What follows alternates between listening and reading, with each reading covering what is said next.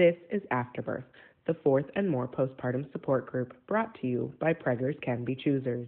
In this podcast, we offer peer-to-peer support, not paid psychotherapy. We try to offer support and personal experiences over solutions. If you find yourself in need of more support, the Postpartum Support International, or PSI Warm Line, is 1-800-944-4773. You can also send a text message to 503-894-9453. English and Spanish options are available. If you'd like to join our conversation live, we meet every Tuesday at 11 a.m. Central Time. Need a reminder? You can sign up for text alerts at www.preggers.rocks. Lastly, if you find this podcast helpful, please consider sponsoring this group for 99 cents a month, and don't forget to share this podcast with friends and family who may find it helpful too. You can find us wherever you get your podcasts.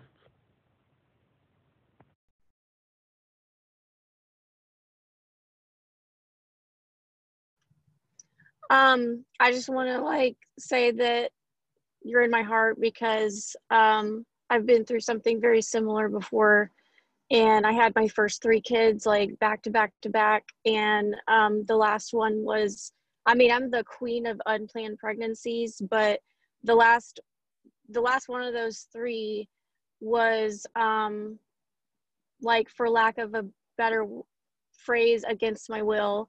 And it was really, really hard for me the whole pregnancy was just hard, but, and I was around that age too. So, I understand just being a young single mom pregnant with a baby that you just were not planning on. So I'm just holding love for you.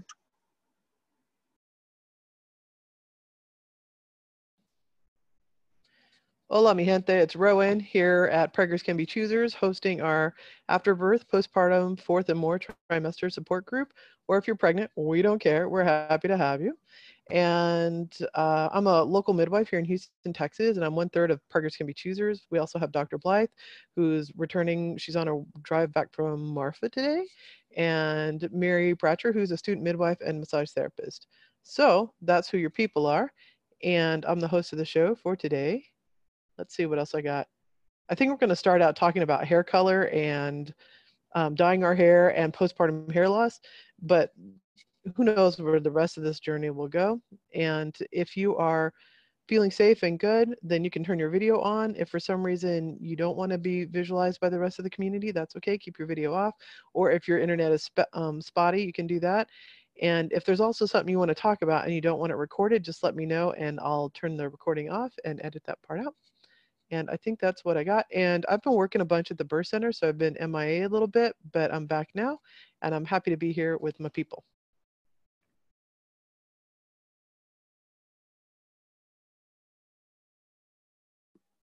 Hey, I'm Tiffany, mom of two girls who are 6 and 4 and about to start virtual school. I did just dye my hair for the first time in a very long time, purple. So it's not like a natural color or whatever. Sometimes it's funny because I forget that it's purple, and then I'll catch a glimpse of it, or my kids will be like, "Hey, your purple hair." And what else is going on? Oh, I wanted to let y'all know, sober summer for me is going great. Barry has also jumped on the bandwagon. So we've been 3 months, no alcohol in the house at all, which has been amazing. It took a little while to get him to come to the sober side. And this week, he actually bought a 6-pack to make bug spray. And I thought that maybe he would put some in the fridge and drink one, but he hasn't drank any of it. And I have absolutely no desire to drink alcohol. So it's kind of been a game changer with the quarantine. Has actually helped. But yeah, that's where I'm at.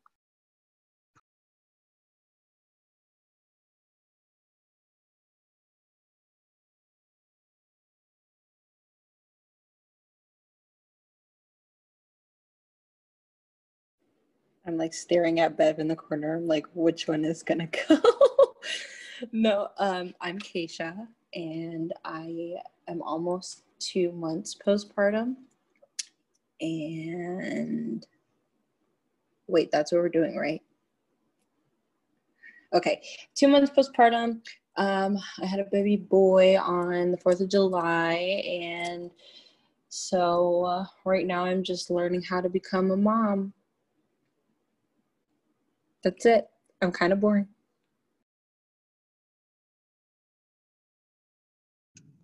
Hey, I'm Bev. I always feel like if I'm the last person to join, then I try to be the last person to introduce myself because I feel rude otherwise. I don't know. Okay, I'm a mom of 4. 3 of them are starting virtual school tomorrow. I'm dreading it. It already sucks. We haven't even started yet, and it already sucks. I don't know. I've kind of had a lot of stuff going on this week. But like most of it is stress from my kids going to school. I started breaking out in my dermatitis rash that comes when I am like really stressed out. So, and this hasn't happened to me in years. Like this only happens like once in a blue moon, and it just starts covering the whole bottom half of my face. And it's really hard to deal with, and I can't wear makeup, and I can't like, I had to go get on antibiotics I'm going to be on them for the next month. And it's really hard on my stomach and but besides that, I'm doing okay. As far as, I don't know what all we're going to talk about with hair, but I change my hair a lot, and I'm always playing around with different things. So yeah, I think my hair has been like every color imaginable. Purple has always been one of my favorite colors, and I think your hair looks great, Tiffany.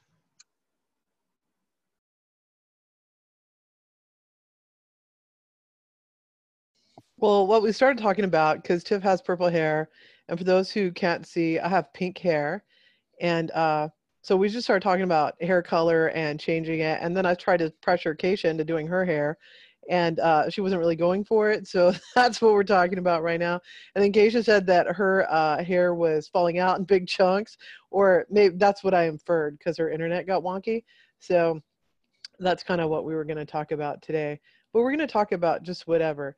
I see that Sarita has joined us. Sarita, do you feel comfortable introducing yourself? We normally just say who we are and if we're pregnant or if we're postpartum, and just a little bit about anything that's going on in our mind if you want to share. And if you don't and you just want to join, that's okay too. Oh, there she is, the pretty lady. How y'all doing?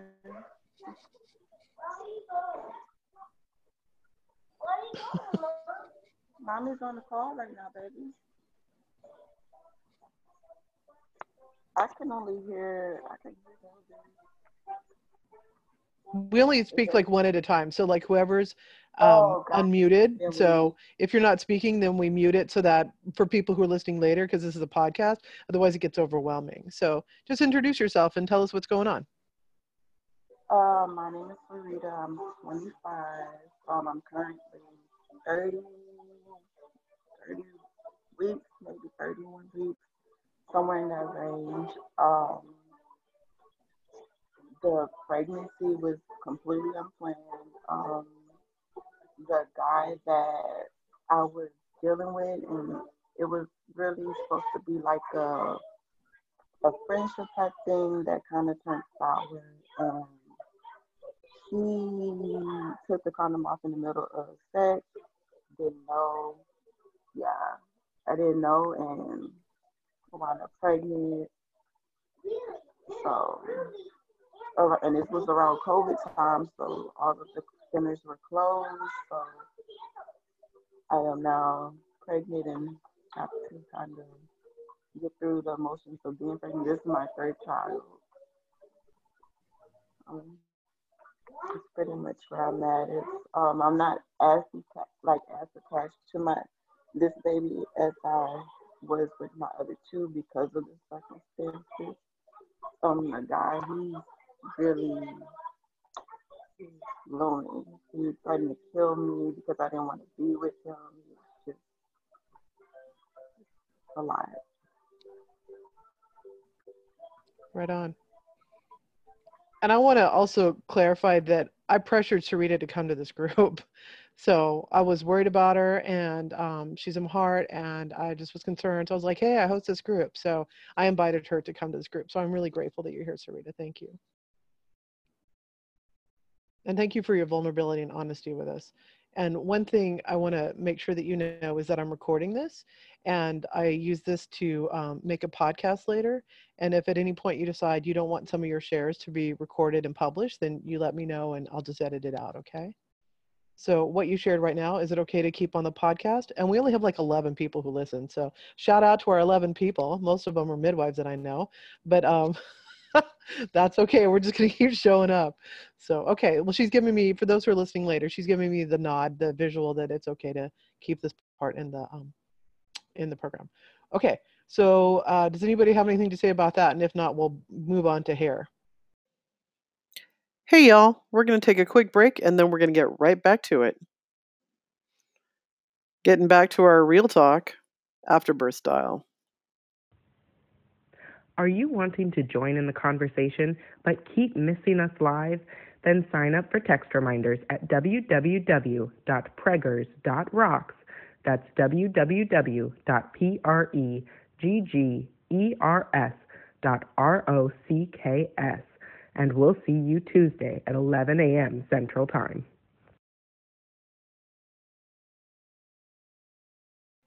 Yeah, kind of like what Bev is saying. We don't always get like thrown the best pitches in our life, but like kind of have a similar situation. But you know, we accept you here, and this is like a really good group to be able to start like the growth process, like who you are, like becoming, you know, now what is the new definition of you. And I like Rowan like has helped me a lot as well, so I'm glad that you're here too.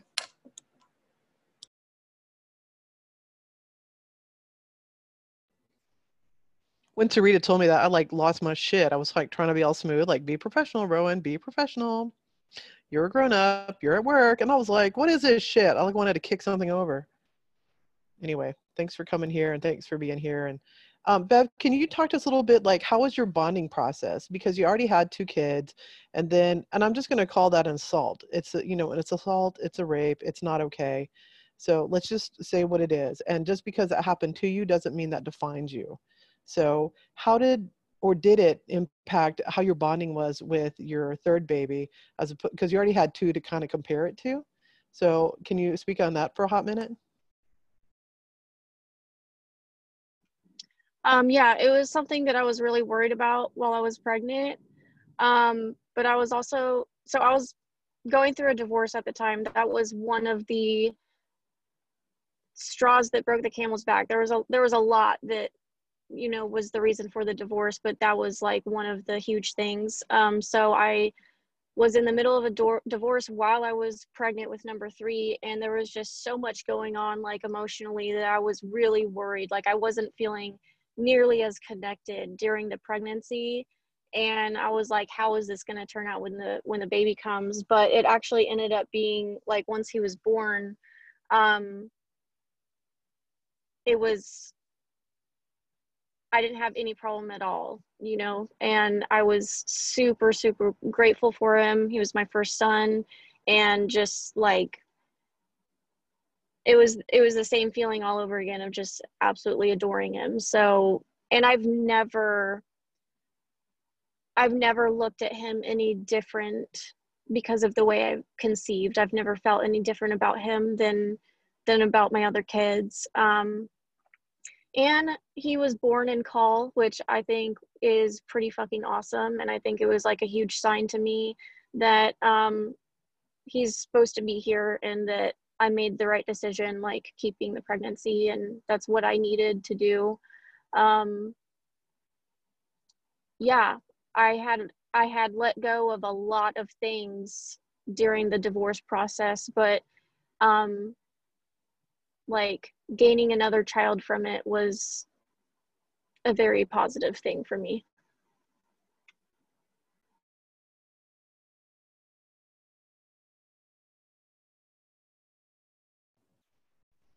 I read this book one time called Far from the Tree, and it's about this research about there's a vertical identity and a horizontal identity. And a vertical identity is like you have, maybe your family didn't graduate from high school, but you did, and then your kids will go to college or whatever, or they'll get a master's and you've only gotten a bachelor's. So that's a vertical identity, right? It's like grows up.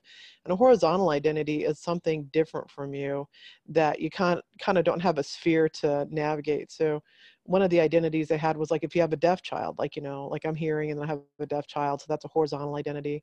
Or they had even like biracial kids, like they weren't quite black, they weren't quite Asian, or whatever the meld of the racial blend was. So they kind of had to, form their own kind of identity.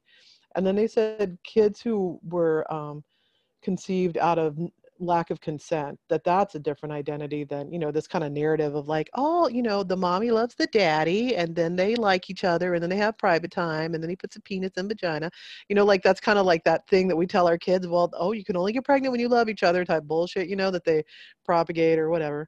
And so like having a baby that was conceived not consensually or not in, this glorious act of love, that's a horizontal identity, and it's very difficult to navigate that. And this research, they said, like it hardly ever works out. Like people, and most of their research was done on people who were violently raped as opposed to, coerced or whatever, not to put shades of acceptance on an assault because there is no such thing. And I only know one person who was raped and carried the pregnancy to term and it's worked out.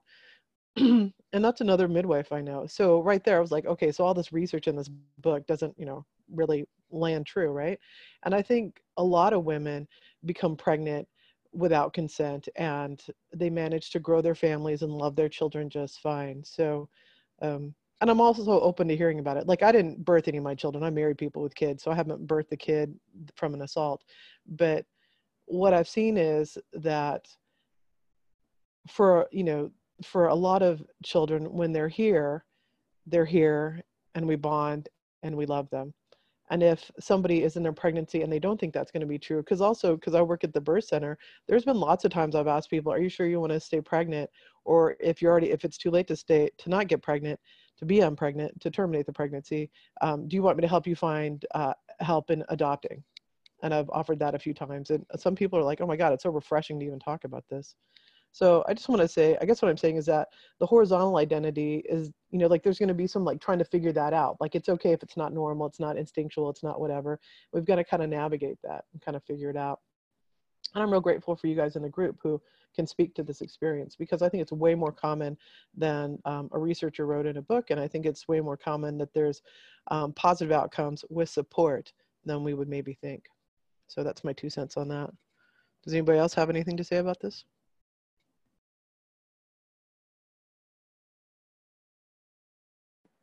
I think I felt like the same way, like when I found out that I was pregnant, like, yeah, I was not happy, like at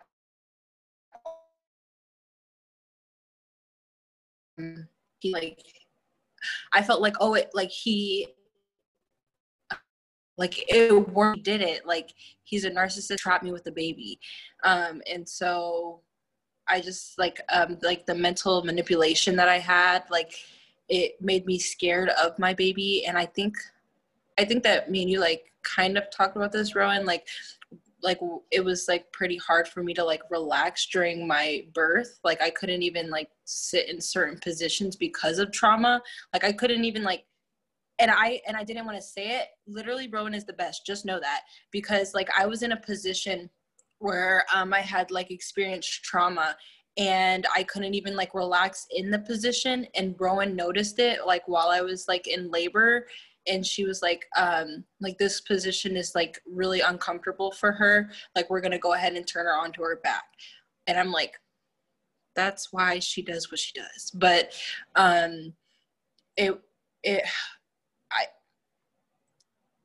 I did not connect like with my baby automatically, like in the womb.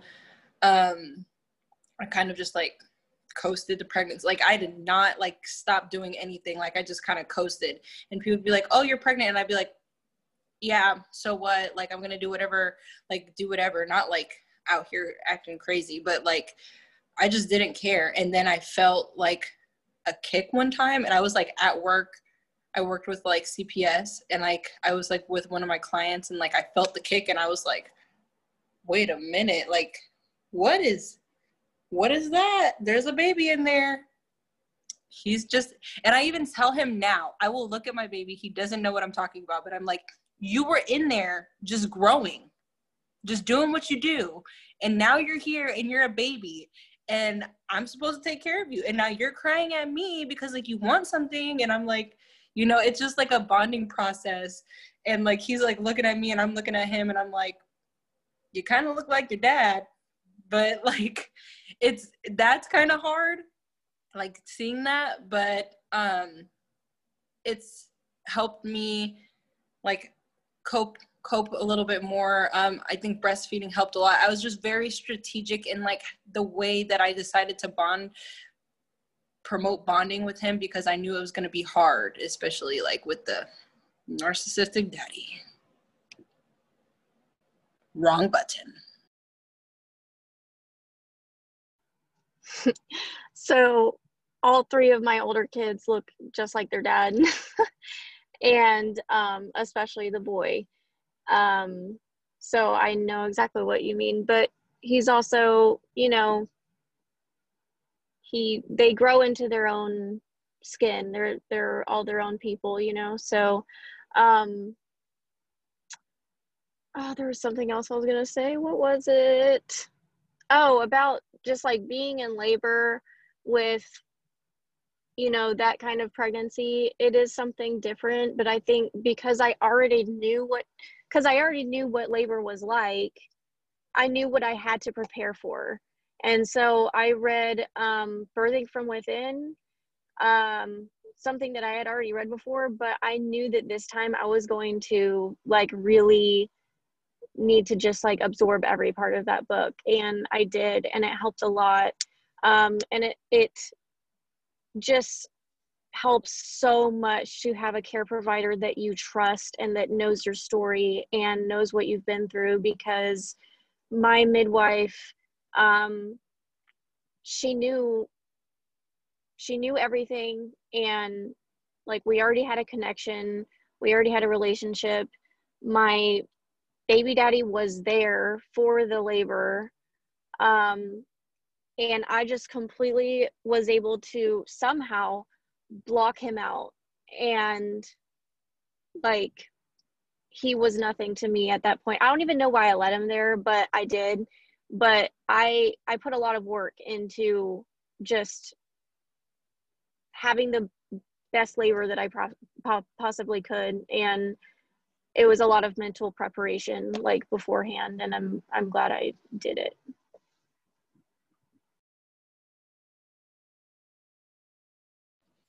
Sarita, will this be your first baby out of a hospital? I don't remember. Yes, it'll be my first one. I've always wanted to do an out of the hospital baby because I have horrible experiences in the hospital. With my first baby, I was kind of induced. The way the doctor did it pissed me off because he swept my membrane without me knowing. I didn't know what was going on. Like they don't even tell you that that's what they're going to do in their exam when they're examining you. I was like 37 weeks, and he did it, and I was like, "What are you doing? Like, ouch! what are you doing?" And then he's like, "Oh, we're sweeping your membrane. That's going to make your baby come early." I said, "What happened to the letting your body do it naturally?" I had the worst labor with her. Like my blood pressure was up so high that I was borderline seizure, that they made me get an epidural because it was either that or a cesarean, and I preferred to push my baby out. So, and then I also heard rumors that if you get a cesarean, you can't vaginally deliver after that. So, of course, I went with the epidural. That that process was very traumatic. Like, it was ridiculous.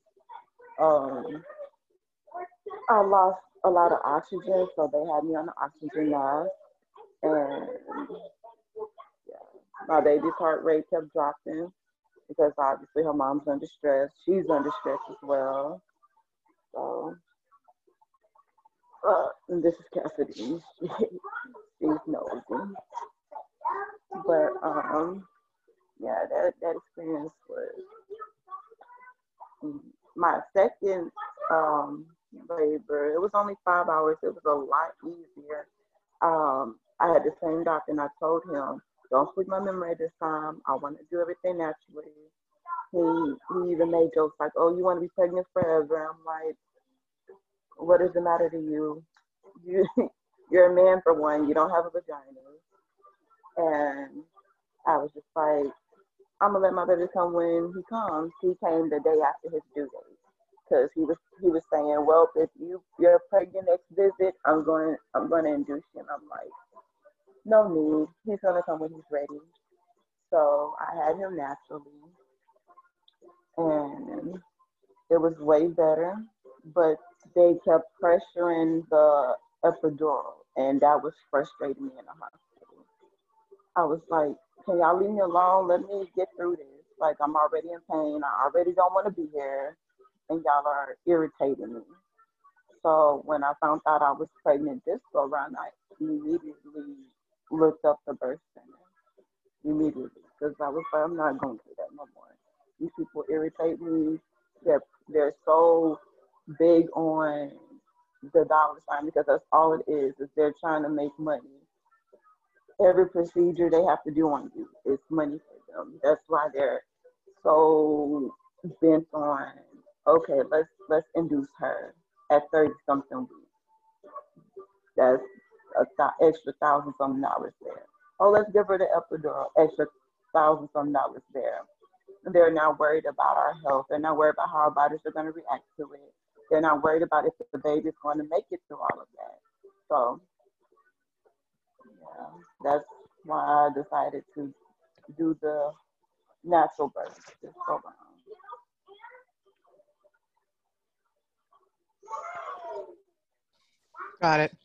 Got it. I think that we had a discussion like a couple of weeks ago about like the difference between like how minority women are treated like in the hospital, and like I stan you, because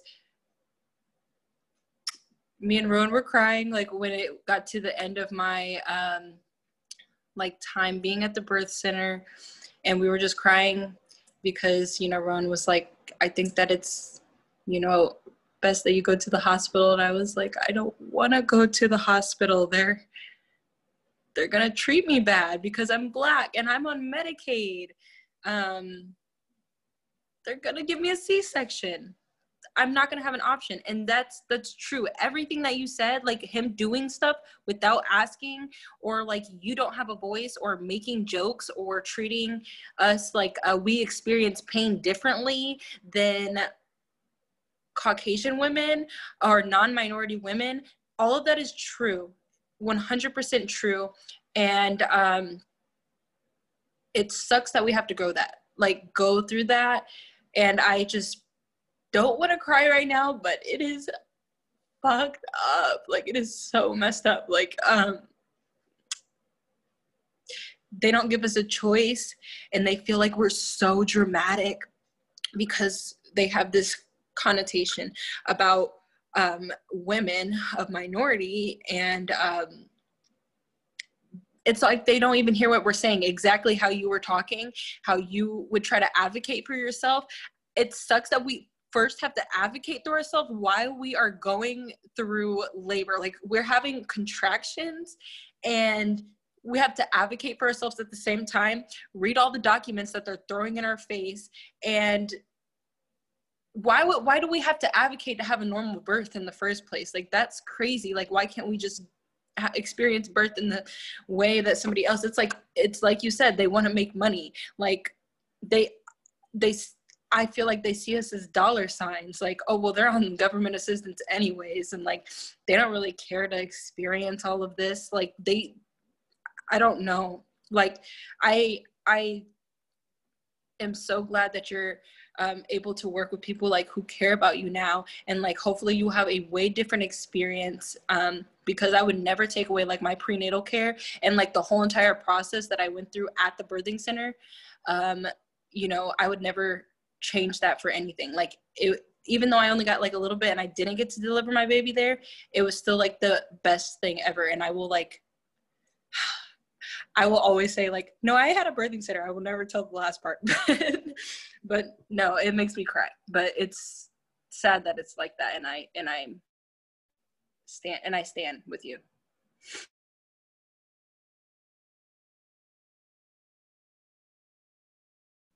I had to send 2 people to the hospital on Friday at the birth center. And it just, like, every time, like, I'm like, oh, fuck, I'm sending, a person who, like, okay, so midwifery, for those who are listening later, midwifery is just about low risk. And I'm a professional midwife. I'm not a nurse midwife. So like everything is like, that's why I'm on everybody's ass about what are you eating? How are you moving? How's your mental health? Because I can't default to medications. So, and I work with a nurse midwife who can. So, but she doesn't typically, but that's how it rolls. And then, so we just deal with low risk. And when people start to edge up out of low risk, and they need to go to a care provider that can manage that level of risk, right?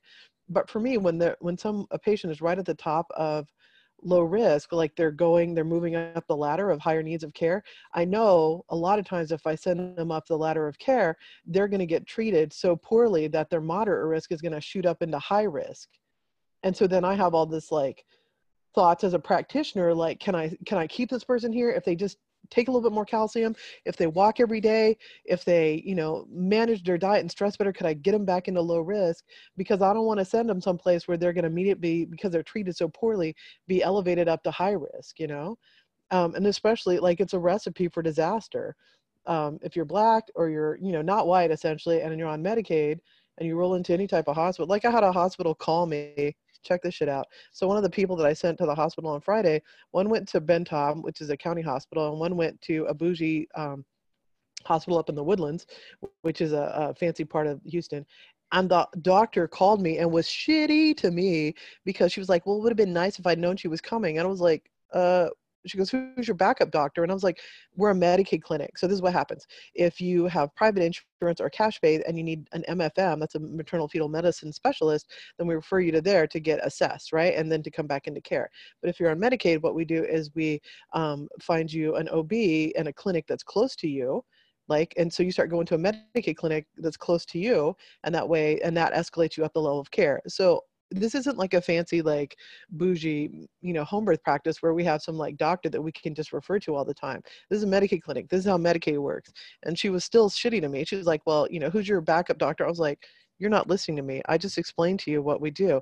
And if it's acute, like like right now, then I send them to the hospital with their records and to be assessed because it's an emergency. And so she's like, well, and then she wanted a certain test. And I was like, oh yeah, it's negative. And she goes, well, I need that faxed to me. I was like, okay. I was like, are there anything else that you need faxed? And she goes, all her prenatal records. I'm like, they're in her hand in a manila envelope, So it is so interesting, like just the doctor being shitty to me because she's not used to working with Medicaid patients, and was like, so there's clearly like this differential system, right? There's like, the one we use for people with fancy insurance where the doctor calls me and yells at me. And then we have the one where they work within the county system and Medicaid, and the person who got the better outcome was a person who stayed in the Medicaid system. So from the people I sent on Friday, one had a vaginal birth, one had a surgical birth. And the vaginal birth came for the person who went to the county hospital. They both had the same situation. They both had super high blood pressure. And then the other person ended up having a surgical birth, and she was treated like really poorly, Keisha. Kind of like you were, she reported in. So, and even though, like the county hospital worked out, that's not always the truth, so like it's a big dilemma for me as a provider, and I'm not quite sure how to fix it, but I know that I'm showing up every day and doing my best and agitating and whatever. Sorry, I'm on a soapbox here. Somebody say something, get me off of this.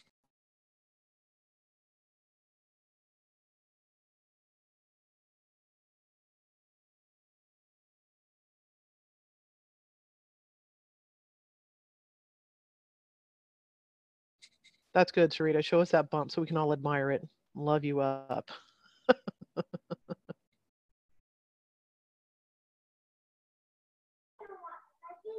she's been I think she's rotating now. I've actually Googled a lot of different ways to give my baby from sunny side up, and it's hurting so bad. Like my spine is burning, and then now my side is burning. So I'm like, okay, well maybe she's moving and trying to turn. So I've been experiencing some contractions, but nothing consistent for me to worry about.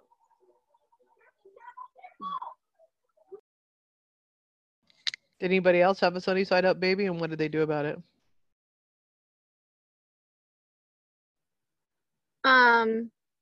Miles was, I don't remember what, he was in a weird position. I don't remember what it was, but I used Moxie sticks. Is that right, Rowan? Do you know what I'm talking about? And then acupuncture. I don't remember. It was so long ago, but I remember using those Moxie sticks, and you like hold them next to your like pinky toe, and I was like, this is some real hippie shit. This is not gonna work. But he turned. It was really weird, and I could actually feel it. I could feel him turn, and I was like, oh shit. But yeah, I would recommend it.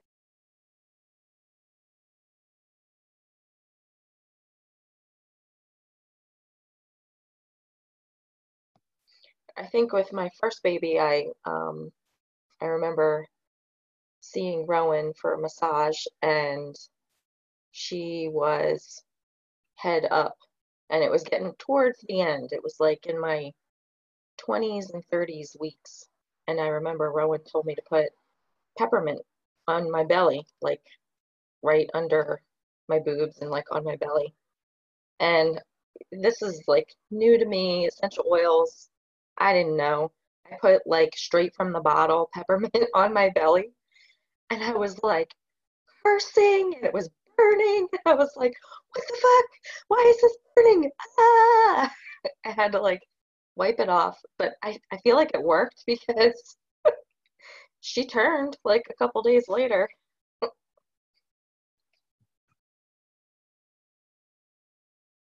But same thing, like Bev said, I was like, this is some weird hippy dippy shit, putting peppermint on my belly. Like, what is that gonna do? But I don't know, maybe they smell it or something. I don't know. Rowan can tell you maybe. That's hilarious. That's if your baby's breech. That's what you did. But this is funny. The first time I'm hearing the story. So,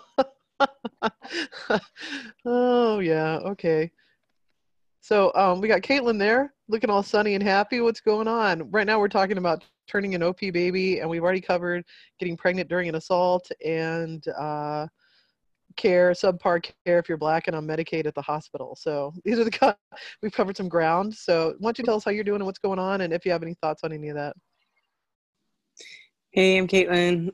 Sorry I'm late. I was driving. And that is a lot of ground to cover. I got nothing to add to that because I don't have any experience myself as a white person. And the only time I did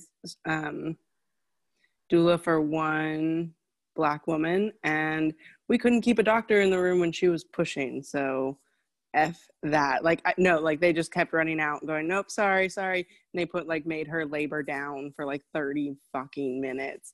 They would this was my second birth ever. And I was like, I can't deliver your baby.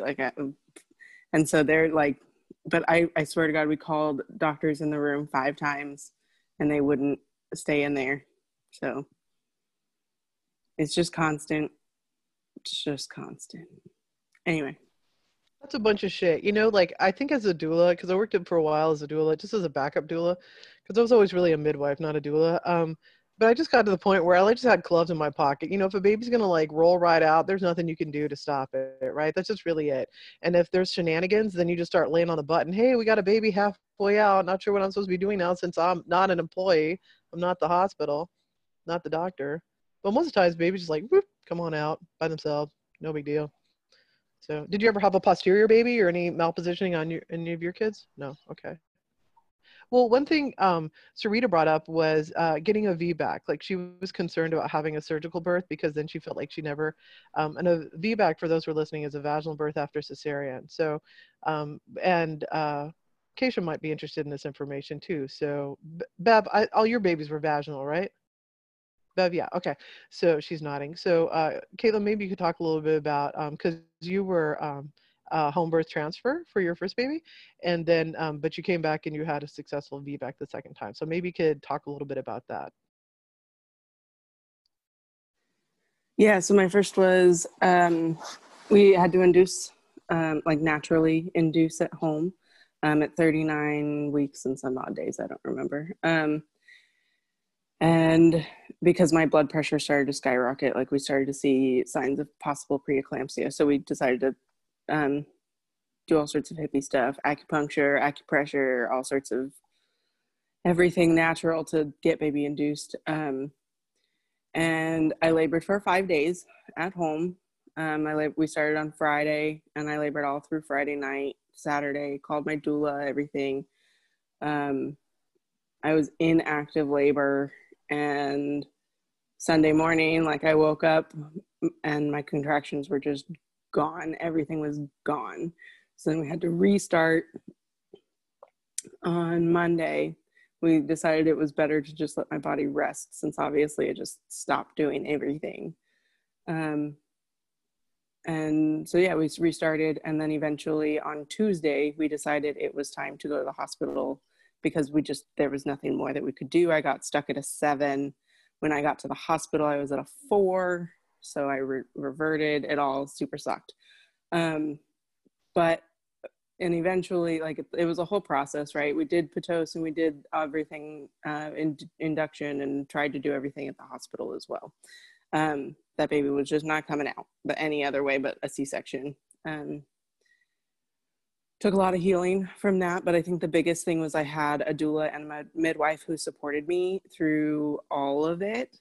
And even like when we decided to do a C-section, they were like, yeah, Caitlin, this is probably where we're at. And my midwife said, this changes nothing for any of your future pregnancies, like out of the gate. So I was like, oh, okay, like I'm going to be okay. Like everything's going to be fine. Hired the same midwife, and then Rowan was on that team as well for the second. And I hired a different doula just because I needed someone different based on life experiences. Hired 2 doulas actually. So I had Rowan, I had Shannon. I think it ended up being Amy as the assistant, and then Blythe and Aaron. Anyway, and for me, it wasn't a process of deciding where I was going to birth, but it was a process of like going, okay, things might not go my way. I might not get my home birth. And so I prepared in all directions so that I knew what my plans were in all sorts of different scenarios, just so that because I'm a preparer, I need to know what's going to happen. I'm very type A like that. It was really helpful to just walk through each of those scenarios in my head and just be prepared for each of those. And then my second baby was a really healing birth for me, and everything was fine. I don't know if any of that information is helpful, but I guess my biggest thing was being prepared. Like I did scar therapy for my, from Rowan. We did scar therapy. I did her online course, and then I saw her once or twice for deeper work as well. So there were different things that I did just to help prepare my body so that I felt like I had done everything. So if I ended up in another C-section, I know that even then my scar would have been at a better point as well. So there was just a lot of prep work that I found really helpful for whatever outcome I got.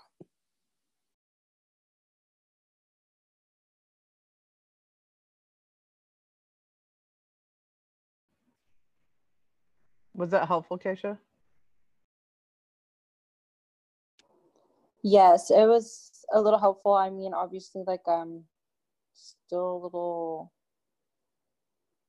I guess I'm just a little salty, but it is really helpful. Girl, be salty. Like, just be salty. I was salty for years. Hashtag saw Dr. Blythe for 2 years because I was salty about that and other stuff going on. And it's okay. It's a part of the processing. And whatever you decide, if you decide to have more kids,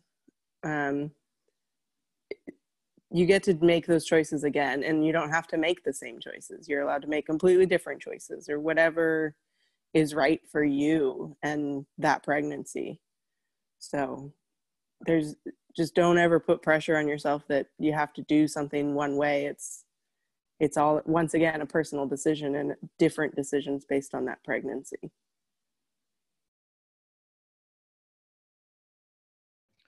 I will say, for those who are listening later, that my number one recommendation for VBACs in Houston is Frances Coleman. She is a midwife that I love and adore, and she's funny, and she's competent, and she's great. And I'm a birth center midwife, and birth centers right now aren't allowed to do VBACs, but if you want to have a home birth, an HBAC with someone, Frances Coleman is hands down, she's the best. She's a newer midwife, so she brings in extra people with her and a second license and stuff. And sometimes I'm there as her backup, or, like her second license with her. And, but she's just fantastic. So I love me some Frances. So I want to throw that out there. Okay. Well, we got a few minutes left to talk about hair. If nobody else wants to talk about VBACs or the man, or I don't know. Oh, and I'm going to put the link to my SCAR class in the show notes for anybody who's listening. Okay, so I have pink hair. Tiffany has purple hair. Bev has, what are those, highlights or lowlights, or what is that, right in the front? And then your hair looks darker in the back. Catch us up. What's going on with that hair, Bev? It's the 90s bangs. I don't know. I promised myself like a year ago that I was not going to bleach my hair again for like a while because it was like not doing well. And then I got that bleach bug again, and I was like, I have to do something. I have to bleach my hair. And I've been dyeing all of my hair like pretty dark. So it's hard to lift. And I had a bunch of red in there and black. And I was like, fuck it. And I bleached my bangs, and now they're super fragile and split ends and all that. And it didn't get nearly as blonde as I wanted, but whatever. I bleached my hair, so I was bored. I miss doing hair, and I have 3 kids whose hair I can do, but besides that, this is my only canvas.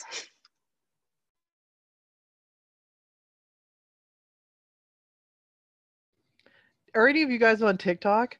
There's this okay, well, in TikTok you can take an audio clip and then act out to it or do a dance move or whatever. And some of them are like just stuff that people's done. And there's one that says, don't be suspicious, don't be suspicious, don't be suspicious. Yeah, okay, Keisha knows it. Okay, so there's this one where this lady's dyeing her hair, like doing vivids, and she goes, don't get depression, don't get depression. And she goes, this is me doing at 1 a.m. dyeing my hair, don't get depression, don't get depression. So I sent it to my daughter, and she thought it was hilarious because she does her hair. And then one of my partners is named Nicole, and Nicole she's biracial, and so she, I think, lifts some of her hair and then does it, and she's like, oh, I didn't know there was a song for me doing my hair in the middle of the night, so don't get depression, don't get depression. And I totally was working on my hair yesterday. I wasn't like upset about anything. I was just like, okay, this is what I got to do. But I definitely have had times where like, I'm going to cut it, I'm going to shave it, something is happening to this hair to reflect how I feel on the inside or the outside about what's going on in the inside. One time I shaved my head, which was not a good look, by the way, because I'm like 6'2", I'm a very large person. And so people were like, what the hell happened there? And then one person was like, it's not that you shaved your head. This happened 20 years ago. Not that you shaved your head. It's that you dyed it that color when it's that. And I was like, this is what color my hair is, because I'm a strawberry blonde. So it looked like orange fuzz, like a troll doll, very unattractive. I'm like, fuck you. This is what I look like. Okay. So doing something to our hair as a way to mark our other. And I was trying to talk Keisha into lightening some of her hair and then using overtone, like in an orange or blue or something, to be amazing, but she didn't go for it. Sarita, what do you normally, I think both times I've seen you with your head wrapped. Is that true when you came in? I don't remember. Yeah, because right now I'm in that phase of my pregnancy where I'm super lazy. I don't want to do anything to my hair. But for a very long time, I think like 3 or 4 years, I was bald and blonde, and I dyed my hair like different colors for duration. But right now, baby, mommy's on the phone. Okay, I see. Okay. Right now I'm letting it go out naturally because I guess I'm over that phase of dying and all of that. It's too hot out here. So I don't want to wear any weaves, so I just keep it braided down and keep me from messing with it, because when I start messing with it, it starts falling out. So as of right now, it's just wrapped up. I'm probably going to get some box braids probably today, because right now I'm too lazy to do anything with it.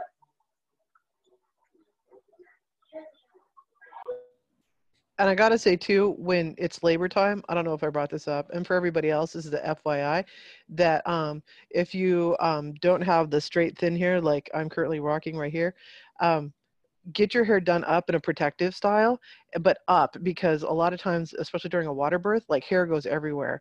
White people, like, you got to put your hair up in a bun or a ponytail or something high and tight, because I can't tell you how many people who have Caucasian hair take their hair down to fix it, you know, like put it up tighter again, like from a ponytail, and it gets in the pool and it's a mess and it's gross.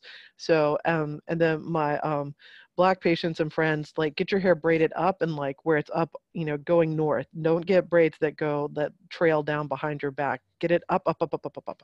And that's the best way to, like, that's the best laboring hairdo. I promise you it's going to look great in the pictures if we take some. And also it's a way to keep it out of the birth pool. I had somebody who had, her hair was locked up, it was in dreads, and it got in the birth pool, and she tried to wash them, and then, like, it was so fatiguing at the birth center. I was like, don't wash your hair, and she goes, they're full of blood and gooch. And I was like, ugh, because then when you wash them, and then it's, you know, it's just very fatiguing. Having a baby is a big project, so then washing your hair afterwards, too much. It's too much. And then hair falling out, does anybody want to speak about that in our last couple of minutes? Yeah, I actually just remembered I was going to say something about that earlier. I have only dealt with hair falling out postpartum like one time. It was this past time that I had a baby, and it was like shocking to me because the other 3 times I didn't deal with it. And then all of a sudden my hair was like coming out in clumps. Like every time I brushed my hair, it was just like so much. And I have a lot of hair, but I really don't want to sacrifice any of it. I want my hair. And so I started like freaking out. And I immediately started taking biotin and collagen peptides. I have a collagen peptide protein powder that I think that has been helping immensely. I do a scoop a day in like a smoothie or something, and it actually tastes pretty good. And I really think that it's helped my hair. So I just wanted to throw that out there. You can put those collagen peptides in your coffee too. Yeah, I've done that before, and that was really good. I think it's like a vanilla coconut flavor. It's from Primal Kitchen, and it's good. Like, I've never had a protein powder that was good before, but this is, yeah, it's a tasty one.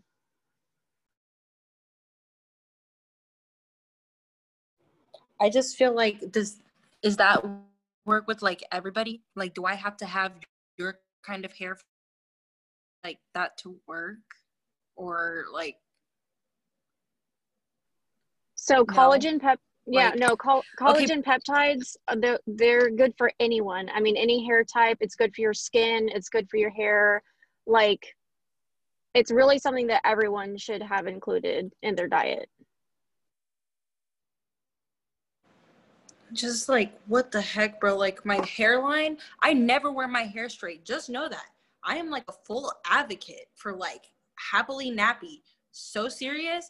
And like, my hairline is running from me. Like, what in the world? Like, it's so, like, you guys see it? Like, it's like I also might be over dramatic because I have a lot of hair. I have a ton of hair. I actually just cut it because like pregnancy really did me dirty. But like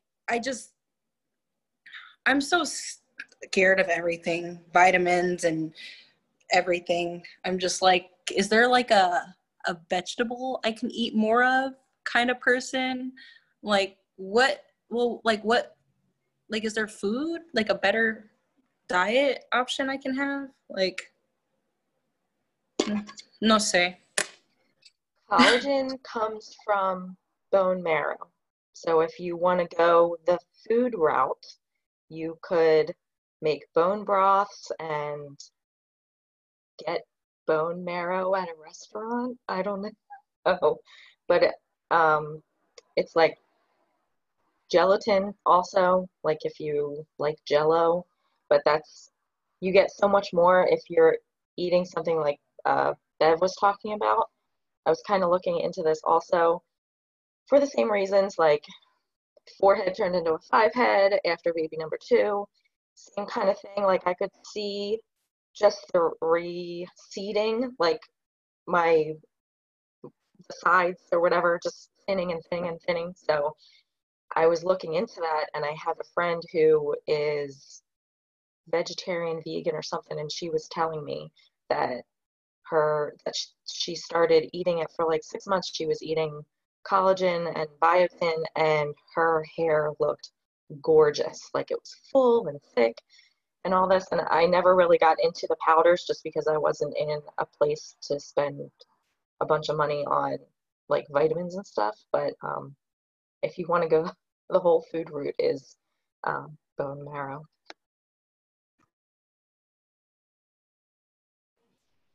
And there's lots of like 411 about bone broth. And I wanted to say also, like bone broth is the best way to do it. Like just do it, but it smells gross. So get a crock pot dedicated to bone broth and just do it outside, because it will make your whole house smell the nastiest. Cochino to the max, okay?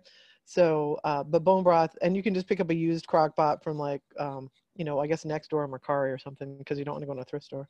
But anyway, so that's how to do it. And you can buy bones from like almost any place. And, like even oxtails are good, because you can get oxtails, like when we think about like accessible food, get yourself some oxtails and then boil them down. And then there you go. That's the best way. And, you can research this. The other thing for my vegetarian and vegans, because I'm kind of a plant-based person, like that's just what my body wants to eat. And there's a sea kelp or sea vegetable collagen option that you can buy from like maybe it's Primal Peptides or something like that. But then my concern about that is that the ocean is so full of plastic and it's a microparticle. Will you be getting plastics as opposed to sea vegetables? So there's no, like everything, right? You got to weigh the pros and the cons, but that's a way to get it. But I feel you on the receding, the 5-head or whatever. One thing you can also do is get castor oil, like a little dab, and like do a massage right here, and that will invigorate the little hair follicles. I mean, you'll have a greasy ass forehead, but this is what, just a little dab, like a little dime size, and like this, and then this is your hot massage tip of the day. But yeah, because my hairline's totally receding, but mine like started to jump back during menopause. I paused early. I'm 49, by the way. I had a birthday last week, but I paused early, which you only really notice when you're, sorry, Sarita, if you have to find this out about me, but you only really notice that when you're having sex with somebody who also has a period and you like lap them. I'm like, oh, you've had a period twice since I've had one. Oh shit. And then I noticed that I paused early. Like, so I was like 40 or something, 42 maybe. I'm 49 now. So anyway, and that's when all this went like, because I used to have a regular forehead. Well, not like, like not Caesar Chavez or whatever, but like it was like here. And that was like, whoop, way back in the back. So the 5-head, it's like a 6-head right here. I don't know what's happening. But a little bit of castor oil. And I met someone actually at a birth conference, and she was Black, and she had the same thing where her hairline was receding. And we were talking about it, and she said, yeah, she just did the castor oil, and she would always massage. So she didn't know if it was the massage or the castor oil, but just doing that, like nourishing where the hairline was receding. And that's what she did every night. And it grew back, and her hairline was like nice and, full and, looked good. So anyway, that's my hot tip of the day. Okay. Well, we're right at time. thanks everybody for showing up today. I'll post this in our group. Sarita, we have a Facebook group. I'm thinking about switching us over to a different platform called Community. I just got to see what we're going to do there so that we can still interact with each other. But Facebook is kind of like the North Korea of social media platforms. So I didn't come up with that, but whoever said it was like on point. So we might be leaving Facebook, but we do have a group there where we talk about stuff and we keep the conversation going. And I'll post this podcast when we get it up. And I'll put next week's too up there. So, okay. All right, we lost Bev. So now what we do is we unmute ourselves and we tell each other that we love each other, and we'll see us in next week. So you don't have to say you love us, Sarita, if you don't. You can just. Friendly like is okay too. Yeah. Bye. Have a good Bye. Bye. Love y'all. Bye, guys. Love See you next y'all. week. Have a good day. Bye. Thanks, y'all. Oh, thank you.